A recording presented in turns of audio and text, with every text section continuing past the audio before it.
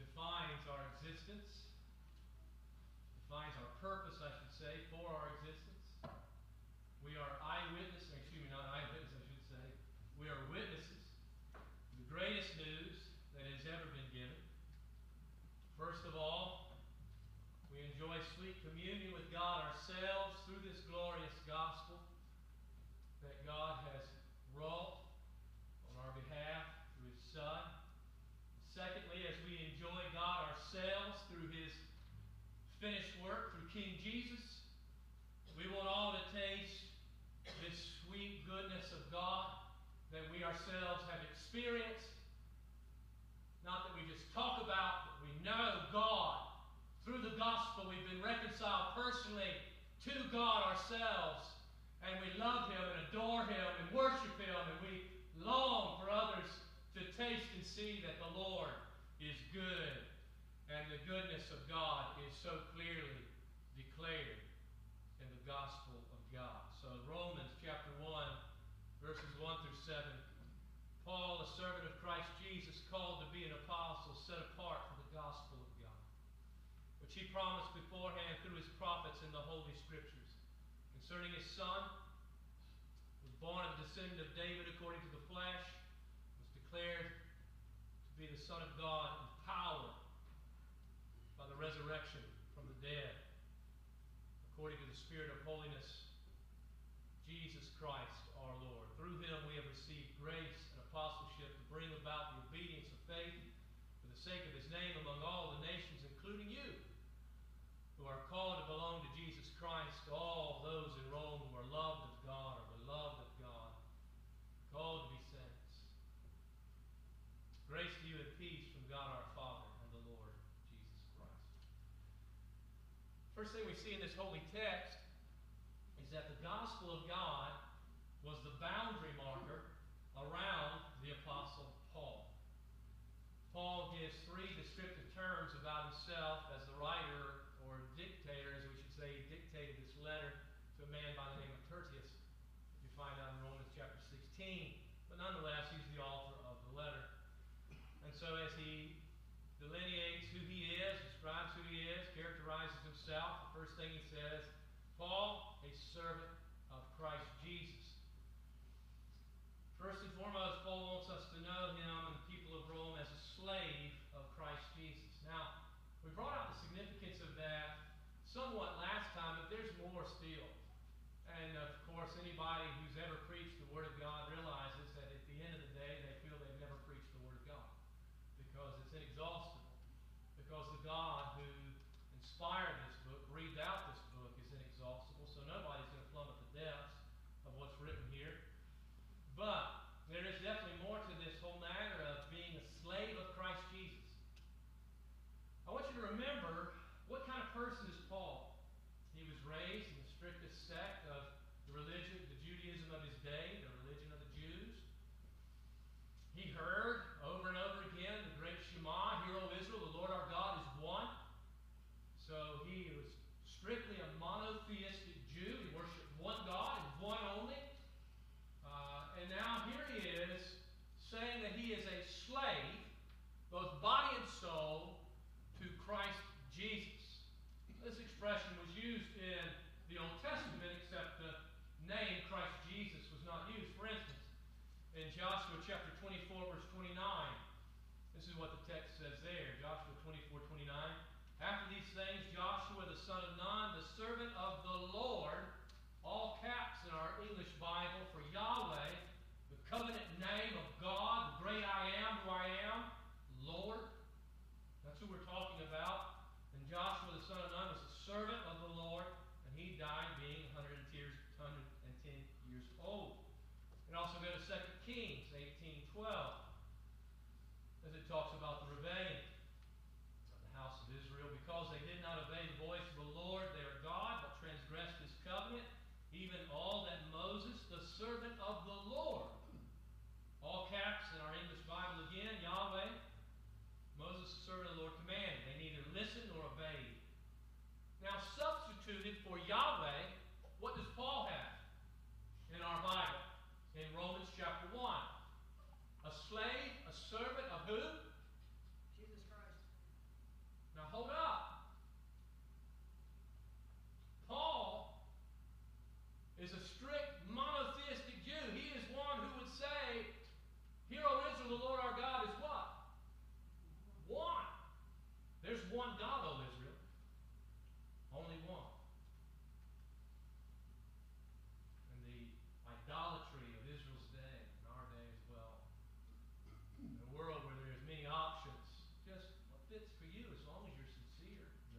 There's one God.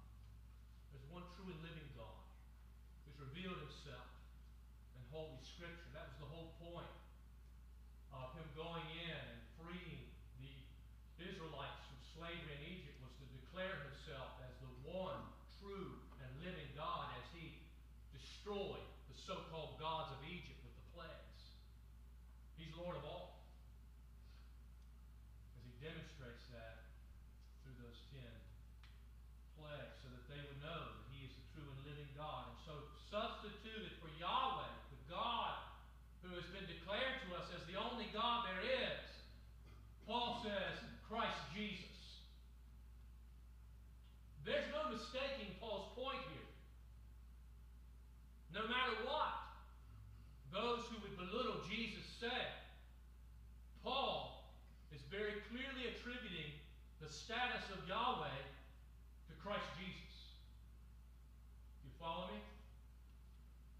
How dare he say this if Christ Jesus does not share the name Yahweh with the Father? You see what I'm saying? This title from the Old Testament, servant of Yahweh, now he's using for Christ. Huge, huge, huge. We also looked at the fact that he's called as an apostle. He was not self-appointed, but God appointed to be a representative of Christ. To not listen to the letter of Romans is to not listen to Jesus. If you do not take this as the authority of your life, then you do not take Jesus as the authority of your life. That's how strong the word apostle is when we have a letter from an apostle of Jesus Christ. Okay? Called apostle. And his specific task is given in this next phrase, set apart for the gospel of God. So his specific task was that of proclaiming, explaining the gospel of God. Thus you have the book of Romans, which is the clearest explanation and declaration that we have in the New Testament of the gospel. It's a wonderful letter. I encourage you, as Martin Luther encouraged those that he wrote to and preached to, memorize it. The whole letter. I can't do that. Yeah, you can. It said memorize it word for word. It said read it daily. I would encourage you to do that. That's what I'm doing right now. I'm trying to work on getting this thing memorized because I want to know the book of Romans like the back of my hand, because I want to know the God whom it reveals. So pray for me that I would do what I'm telling you to do, right? So far the Lord has graced me to get to chapter 5 and verse 16. So pray that God will let me do the rest of it. And I would just encourage you, if you're not committed to Bible memory, there is no better way that I know of to meditate on Scripture. I mean, we can fill our heads full of all kinds of other things. I mean, we can be very equipped at our job and memorize a slew of things so we can do our jobs, but when it comes to walking in holiness with God, we won't even memorize a verse from the Bible. That's crazy, right? So, we can memorize stuff when we want to. It's just what's important to us. And everybody, if you can't say amen, say what? Ouch! Ouch. The Word of God is so important. All right. So, his specific task, set apart for the gospel of God. This word set apart means literally to be marked off or set apart as if by a line or boundary. And so it comes to mean to select one person out of a group for a purpose. Set apart, point, to proclaim the gospel is Paul's specific, what he's been set apart for, selected for. So this is what God did. God drew a circle around the Apostle Paul, and that circle is none other than the gospel of God. Paul, this is where you will live and breathe and die. Right here. The proclamation of the gospel. You can do no other, Paul. This is the boundary for your life. Okay? Got me? So God does this sovereignly. God does this providentially. This is what I mean by that. Sovereignly. Galatians chapter 1, verse 15, Paul the Apostle says this, "But when he who had set me apart before I was born, and who called me by his grace," you can't get any more sovereign than that, right? Did you hear what he said? It's the same word that we have in our text. "But when he who had set me apart before I was born."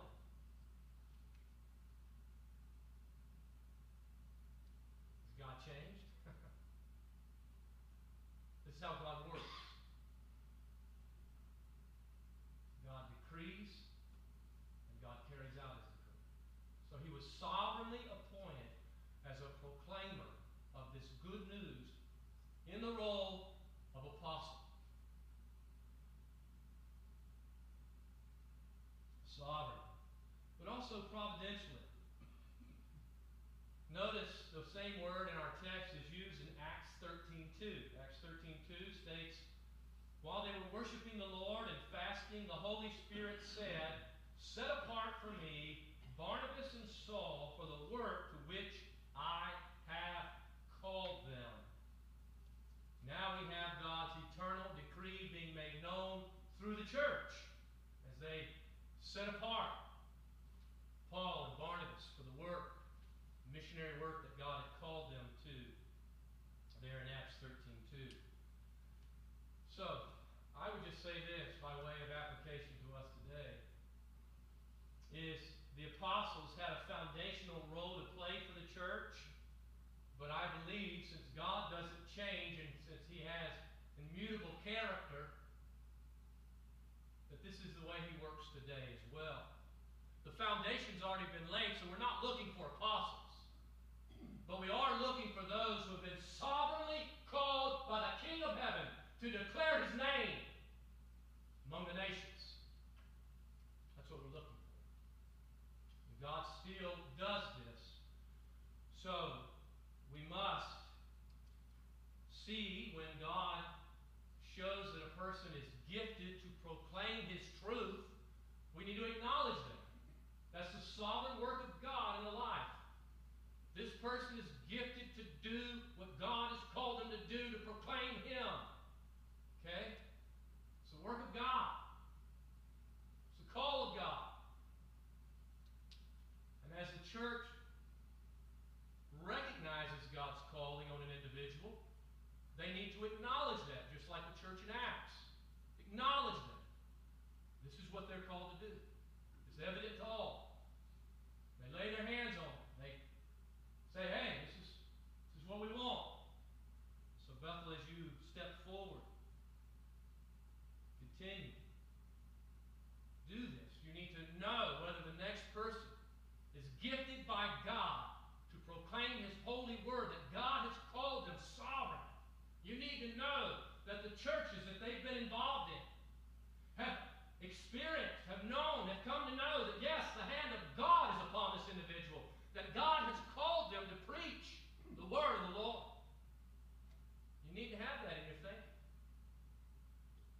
It's been recognized by the church providentially in time, what God has orchestrated in eternity. Follow me?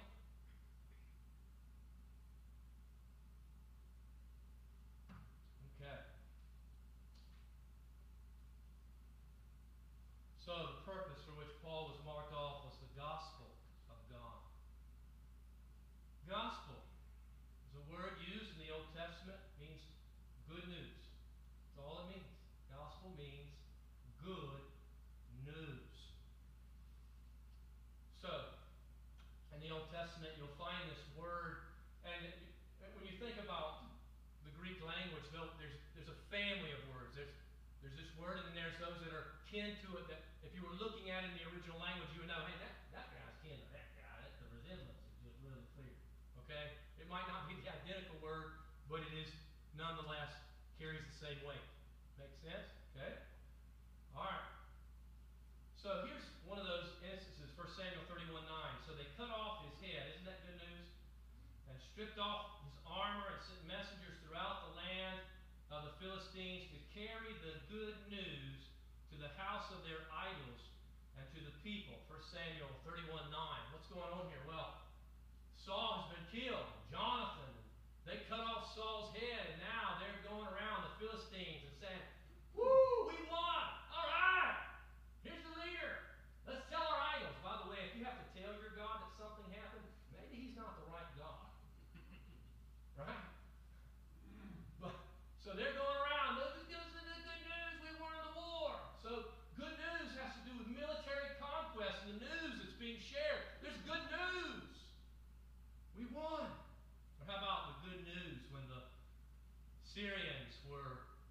besieging God's people, and the lepers went out.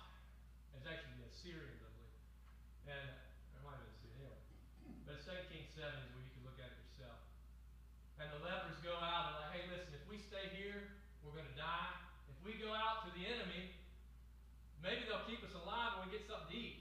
Because the people are getting starved to death by the enemy. And I mean, a woman's already boiled her son and eaten her own offspring. Things are so bad. Okay? So yeah, horrible. And these lepers, they go out to the enemy camp, and what do they find? You remember?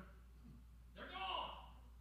And they left all their food, and they left all their garments that they had packed. They left everything. Because God had caused the enemy to hear an army marching. And they thought for sure, oh man, Israel's done hired the enemy kings, and they're going to come, they're going to wipe us out. So they were so scared, they took off running. And so the lepers immediately, they're going in tents, they're gorging themselves. This is great. And they're taking valuables and they're hiding it in other places so they can, be rich and whatnot. And then they begin to scratch their head and say, hey, well, this is what they say, 7 and 9. And they said to one another, we are not doing right. This day is a day of good news. If we are silent and wait until the morning light, punishment will overtake us. Therefore come, let us go and tell the king's household. We got good news here. The enemy's gone and there's food for everybody. Woo! We can't hold on to this. We got to let them know. And that's what they did. They went and told the king's house. It's used in Isaiah 52:7, which Paul quotes in Romans 10:15. How beautiful upon the mountains are the feet of him who brings good news, who publishes peace, who brings good news of happiness, who publishes salvation, who says to Zion, your God reigns. Not only was it used in the Old Testament, it was used by those who worship the emperor. So, as one author puts it by the name of Silva, news of the divine ruler's birth, such as Augustus Caesar, coming of age or enthronement, and also of the emperor's speeches, decrees, and acts, are glad tidings that bring hope for fulfillment to the longings of the world and for happiness and peace. And so the birth of Augustus Caesar was called Euangelion, good news to the world. Bring in peace to all mankind, benefit them from his gracious rule. So it was a word very much in the stock and vocabulary of the day. Good news that told of the empire's conquest of enemy armies or of the birth of the new emperor. So how should one respond to good news? Well, 2 Samuel 1:20, going back to the incident with Saul and Jonathan, David gets word that Saul and Jonathan died in war. So in 2 Samuel 1:20, David says, tell it not in Gath. Publish it. Here's the verb of our word. Tell not this good news, according to them anyway. Publish it not in the streets of Ashkelon, lest the daughters of the Philistines rejoice, lest the daughters of the uncircumcised exult. See, the daughters of the Philistines rejoice and exult because their soldiers had won the battle. They won the war. Saul was taken down, their enemy. A decisive victory has been fought and has been won. It's now time to celebrate. Rejoice in the good news that you've just heard. The gospel is not news that you need to do something. The gospel is the good news that something's been done on your behalf. That's what it is, first and foremost. The gospel is for you to hear what God has accomplished through his Son on your behalf. And if you understand who you are and who God is, That is the best news that you've ever heard in all your life. It's not from a puny emperor who's a sinner like you, but from the God who created the universe, whom you've spurned by your own sin against him, who's made peace with all who will look to his Son alone for what his Son did, and dying for our sins. First of all, living the perfect life, and then dying the death we deserve, and rising again to prove it's all true. How God has made peace with sinners. It's the best news ever. That's what the good news is, first and foremost. You follow me? It's the news of victory. God has won. He's overcome our rebellion and done all that is necessary for you to have peace with him. That's good news, isn't it? It's the best ever. It's the best. So this is the good news of God. Notice that little phrase, of God. So we must understand that this news, this good news, is received from God. It's revealed by God, and it belongs to God. It's not the Caesar's news. It's not the news of the Philistines' victory. It's not the news of the lepers of the army running away. This is God's good news to all nations, as Paul will say in verse 5. So, friend, if you add to it, if you take away from it, you're messing with whose good news? God's. How do you think the emperor of Rome would feel if those messengers that he sent out to publish the good news from him would take it if they messed with his message? They distorted it. They took away from it, maybe added to it. I'll tell you how he'd take it. I think he probably would become a candle at his next party. Let's put that joker on a stake and light him so I can illuminate my party as I drink my wine. These things were what emperors did, by the way. Now, thankfully we don't have a sadistic God who inflicts wrath for no reason. Okay? And how much more the God in heaven? If you take his message, which is the only way that sinners can be saved from his wrath, and you add to it, and you take away from it, and you don't stay to what this says right here, how much more when you fall into the hands of an angry God? That ought to scare you half to death, and me too. Amen? You're messing with the only message of life, the only way to have peace with God. No. If Caesar pours out his wrath on messengers that distort his message, how much more the holy God in heaven? If anyone preaches another message than what I preach to you, says Paul in the book of Galatians, even if it's an angel from heaven, let him be accursed, anathema, condemned to hell. No, you don't mess with the gospel, because it's God's gospel, not yours. You tell it like it is. You don't water it down one iota.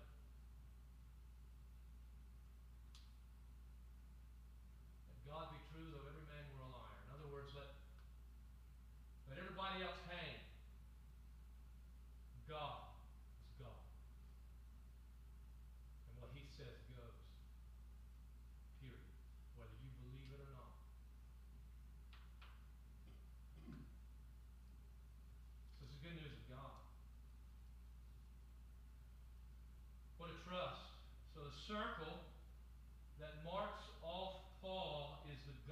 gospel of God.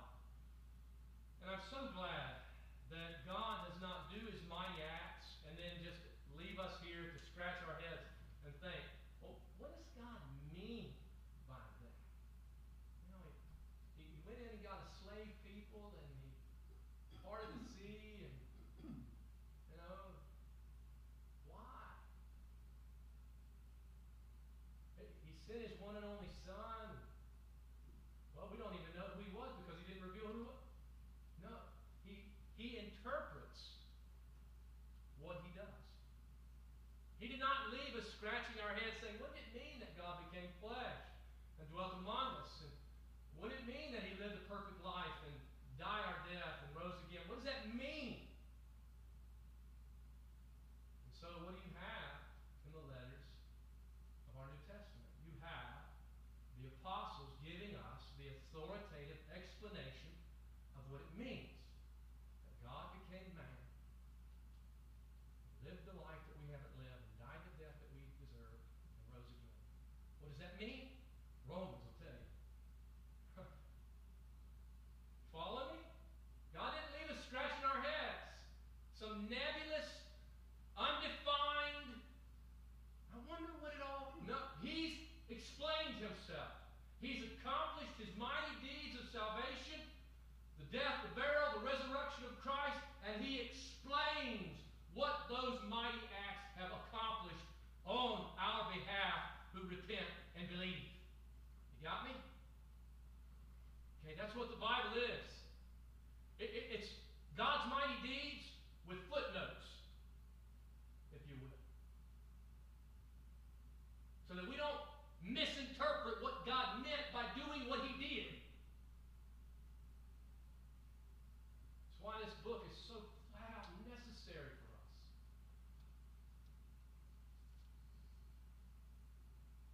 So, having brought up the gospel that he has been set apart for, he elaborates on it. Notice verse 2, which brings us to our next point. The gospel is God's promise fulfilled in the Old Testament. Look at what the text says. Which he promised beforehand through his prophets in the Holy Scriptures. So the gospel is not an afterthought with God. This isn't just some, oh, I think I'll do it this, oh, they rejected my son? Oh, I didn't see that coming. Whoops. And that's not how this works. I guess I'll just make him now a sacrifice for sin. No. He's been saying he was going to do this for a long time now. Okay? Isaiah 53 would be a case in point. That was about approximately 800 years before Christ was conceived in the Virgin's womb. So, this is not some afterthought. This is not something that doesn't have great continuity with the Old Testament. So, in fact, just how old is this? Well, 1 Corinthians 2:7 puts it this way, but we impart a secret and hidden wisdom of God, which God decreed before the ages for our glory. How old is this truth of Christ crucified and all the grace poured out on God's people through that finished work? You just said before the ages. Do you know anybody that was alive before the ages? There's only one person I can think of. The triune God, Father, Son, and Holy Spirit. Because he is from everlasting to everlasting.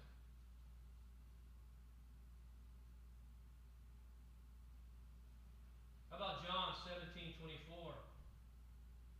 Where Jesus in his high priestly prayer, if you will, before he leaves earth, gives us an example of what our great King does at the right hand of God. Father, I desire that they also, whom you have given me.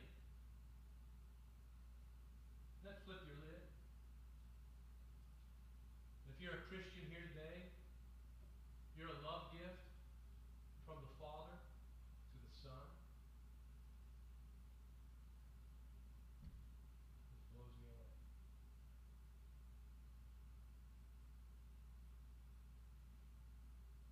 Can I just stop right there and just say this to you? If you're a love gift from the Father to the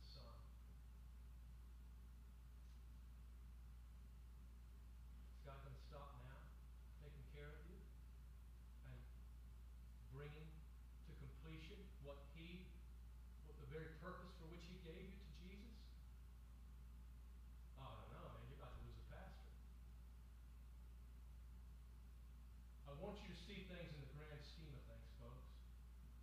Your love gift from the Father to Jesus. Can anybody throw it? Can any circumstance in life stop that? No!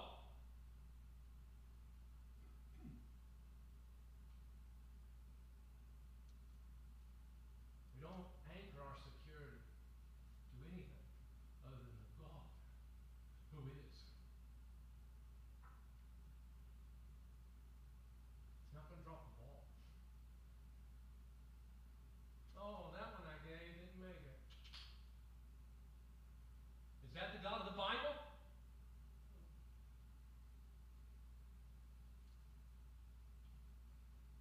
Of course not. So Father, I desire that they also whom you have given me may be with me where I am, to see my glory that you have given me because you loved me before the foundation of the world. Another text, Titus 1:2.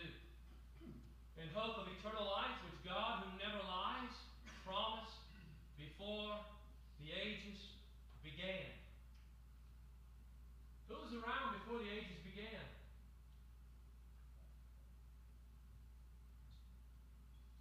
Yet we have God promising eternal life before the ages began. How old's the gospel? Well, how old's God? You can't even ask that question. Because He's not defined by age. It's from everlasting to everlasting. This has always been His plan.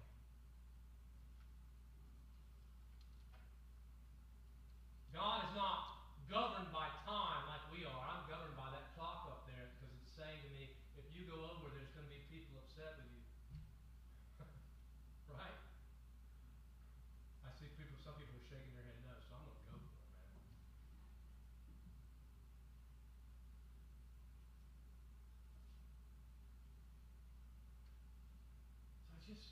We're a part of something so amazing and big, my dear ones, that we can't even fathom it. We can't grasp it. It is a message that God promised beforehand. This awesome outworking of the triune God, of the Father's giving of a people to the Son saying, I'm going to go, Father, and I'm going to accomplish all that's necessary to have them, and then I'm going to offer them back to you. I'm going to bundle up all of it, and I'm going to lay it at your awesome throne and accomplish the work you've sent me to do. This is what you and I are a part of. It can't get any bigger. It can't get any mightier. All to the glory of God. So you tell me who can throw this. You tell me. No one. Are you following what I'm saying to you? Give me a nod, would you? It can't get any better than this, friend. If you're in Christ this morning, it can't get any better. It can't. So all of our issues, you know what they are, as one brother put it, they're fingernail issues. I messed up my fingernail. Your greatest problem has been solved. You went from a child of wrath to a child of the King.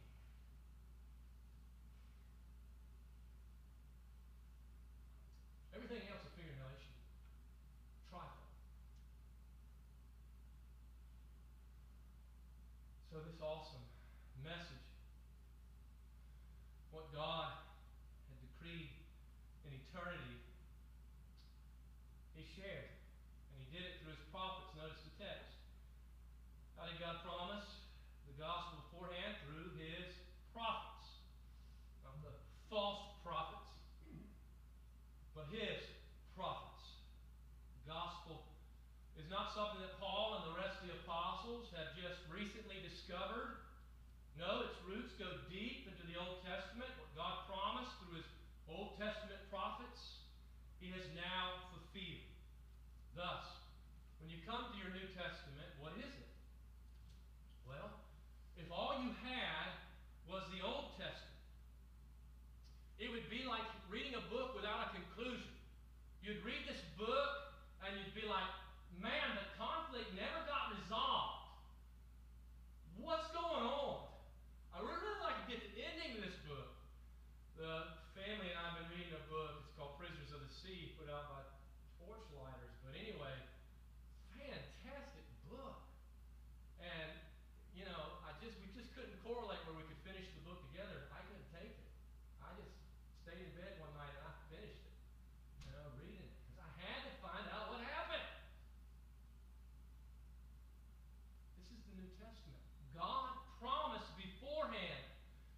Jesus Christ is fulfillment of promise that God said He was going to do. That's how these two testaments correlate. Promise, fulfillment. Are we still looking for more? Yes. Because there are things that the second coming are going to bring to pass that the Old Testament talked about. But there is a lot that has already happened in the first coming of Jesus Christ, such as cutting a new covenant with His precious blood. So, we're left, as you read the Old Testament, with this: God is holy and man is unholy. And how can these two parties be reconciled? And then you get the glorious answer in the New Testament. You shall call His name Jesus, for He will save His people from their sins.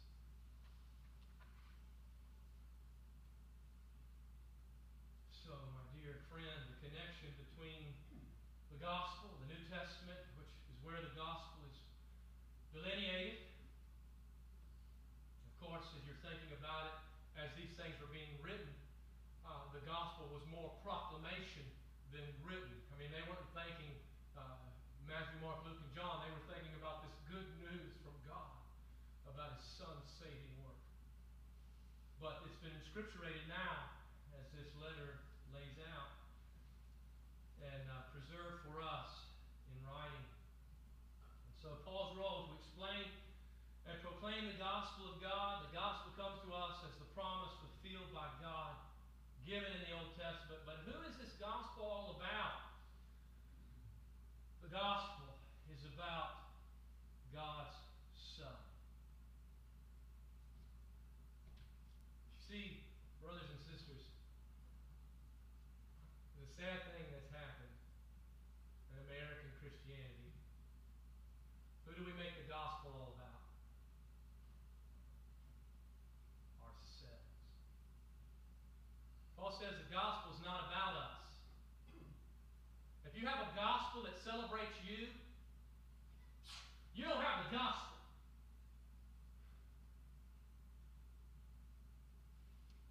But if you have a gospel that is centered on Christ and Christ alone, you've got the good news of the Bible. This is very important. The hero of the good news is not you or I. It is God's Son. If there is any other hero in your good news that wins the day, you don't have the gospel of the Bible. That's all there is to it. Jesus is the hero of the good news. He's the victor. Do we benefit from the good news? Yep.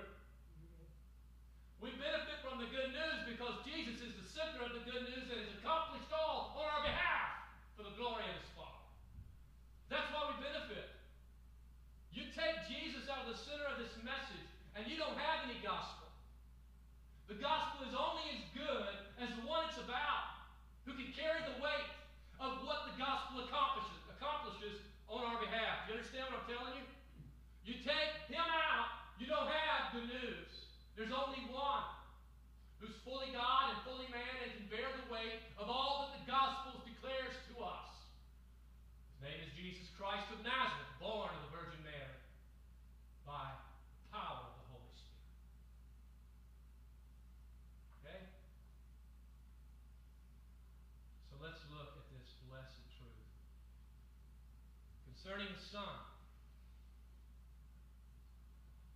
was born of a descendant of David according to the flesh. He was declared the Son of God with power by the resurrection from the dead, according to the Spirit of holiness, Jesus Christ our Lord. Let's take that phrase concerning His Son. So, the gospel is first and foremost about Jesus. Now, it is clear from the context that the His is referring to who? Well, look back in verse 2 for us, with me here. Which He promised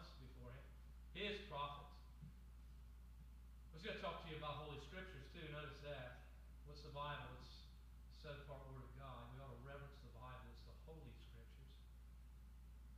But his Son, in verse 3, is none other than the He who promised beforehand. Who's that referring to?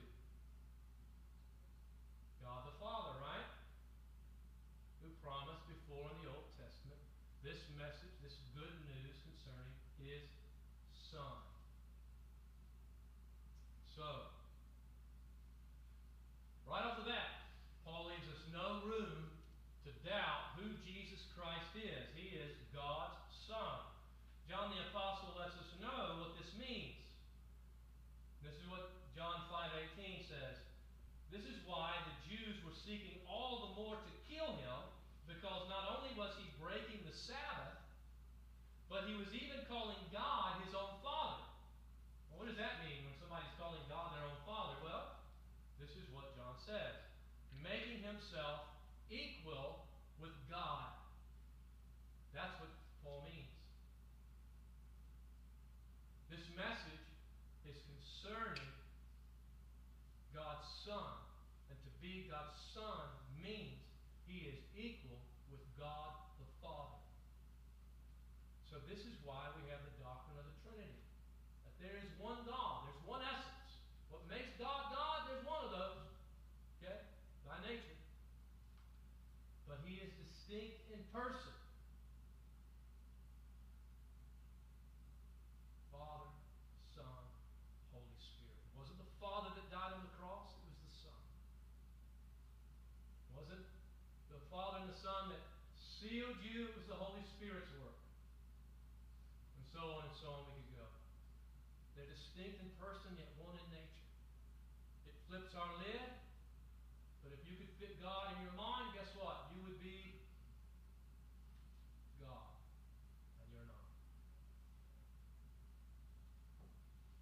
So, he is claiming that Jesus Christ is none other than God. God's Son. Equal with God, yet distinct in person. And he is the main subject. And so we would say it this way, now that we've worked through all these issues of Christology and church history, that Paul lays out before us, that the gospel's main subject is God's eternal Son, the second person of the Holy Trinity, who was born from the seed of David according to the flesh. Now, I have much to say here, brothers and sisters. And because of time, we cannot. But I want you to notice that the eternal Son of God added to himself the nature of man. That's what the text says. Flesh. And so, as one brother in his commentary, when we think about flesh, according to the flesh, the relationship that Christ had to the flesh was one of being a descendant of David. But flesh refers to his human existence with emphasis on the transitory, weak, and frail nature of that existence.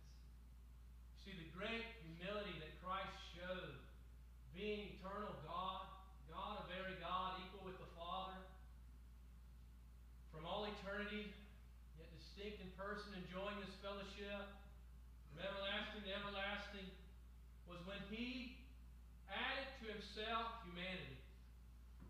And his human stock that he added to himself was none other than the seed of David. Remember? Promised beforehand through his prophets in the Holy Scriptures, such as 2 Samuel 7:12 through 14. When your days are fulfilled and you lie down with your fathers, I will raise up your offspring after you, who will come from your body. I will establish his kingdom. He shall build a house for my name, and I will establish his throne or his kingdom forever. Isaiah 7:14, we could go there. The virgin shall conceive and bear a son, as the prophet Isaiah is speaking to the house of David. And here he is. And so Philippians 2:6 through 8, who though he was in the form of God, did not count equality with God a thing to be grasped, but emptied himself. What does it mean that Christ emptied himself? Well, he explains it by taking the form of a servant, being born in the likeness of man. Christ emptied himself not by divesting himself of his deity, but by adding the nature of frail man to himself. The great humility was for God, the uncreated being, to add to himself created nature such as ourselves, that he himself created. That's humility. That he would do such a deed as that for the likes of us, rebels. It's amazing grace, amazing humility. And this is what Paul's laying out for us. The eternal Son of God, in fulfillment to the Word of God, born of the descendant of David, according to the flesh.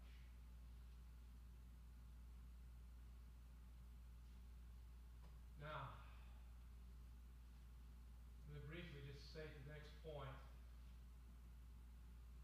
and we'll close. So if you'll give me your attention for a few more seconds.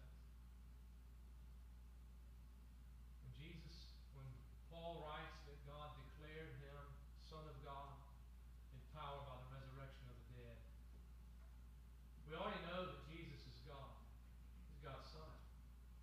What he's talking about here is the fact that now that Jesus has accomplished his work, his mediatorial work on our behalf, having come down here and lived that perfect life,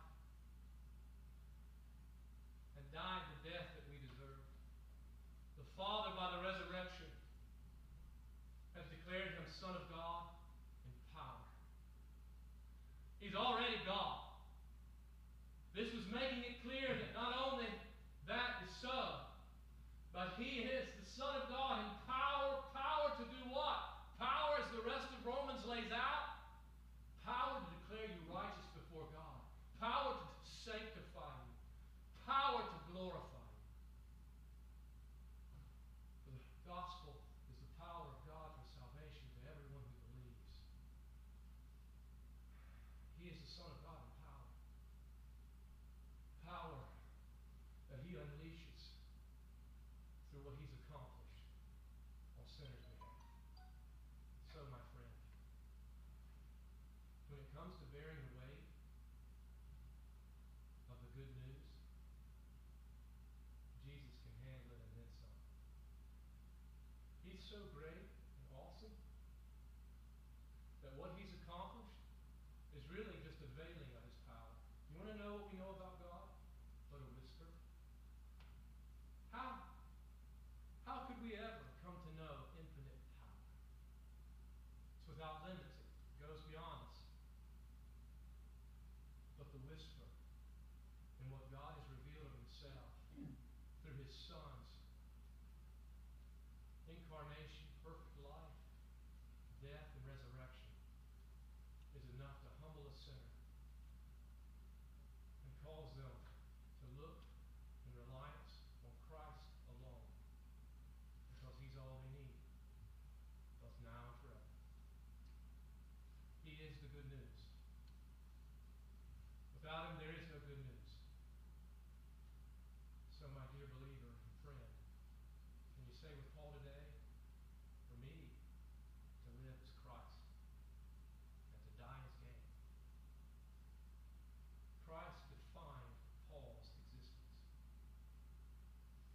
Christ was not a tack on to Paul's already happy life. Christ was Paul's life. Is he yours? Is your decisions through the week because of Christ? Is your talk because of Christ? Is he all to you? Or is he someone you keep at a distance? He'll not be kept at a distance. If anyone would come after me, our Lord said, let him deny himself, take up his cross, and follow me. He's the center of the gospel. He's the center of the church. Is he the center of your life? Father, we come before before your throne today. We bless you that you've allowed us to open up the book again. We don't deserve this, Lord. We don't even deserve to say your name. What we do deserve is your wrath. We've had this book for I don't know how long, Lord. And yet not a one of us in this room do justice to what we have.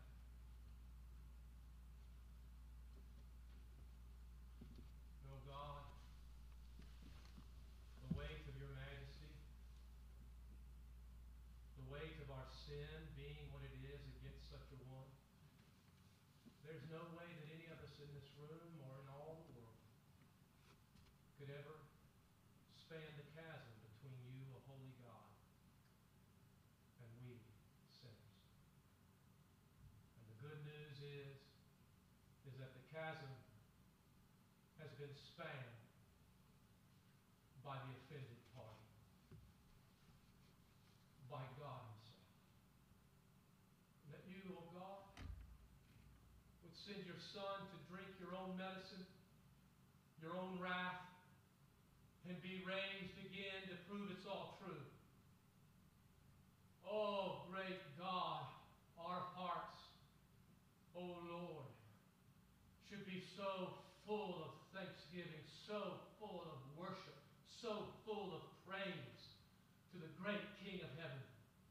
The Philistine daughters will rejoice over a military victory.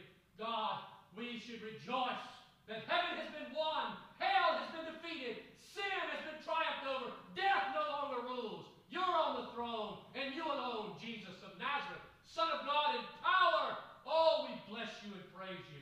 And I pray that every heart in this room would love you, adore you more as a result of being here today for your own glory. For it's in your name we pray. Amen. Amen. Amen.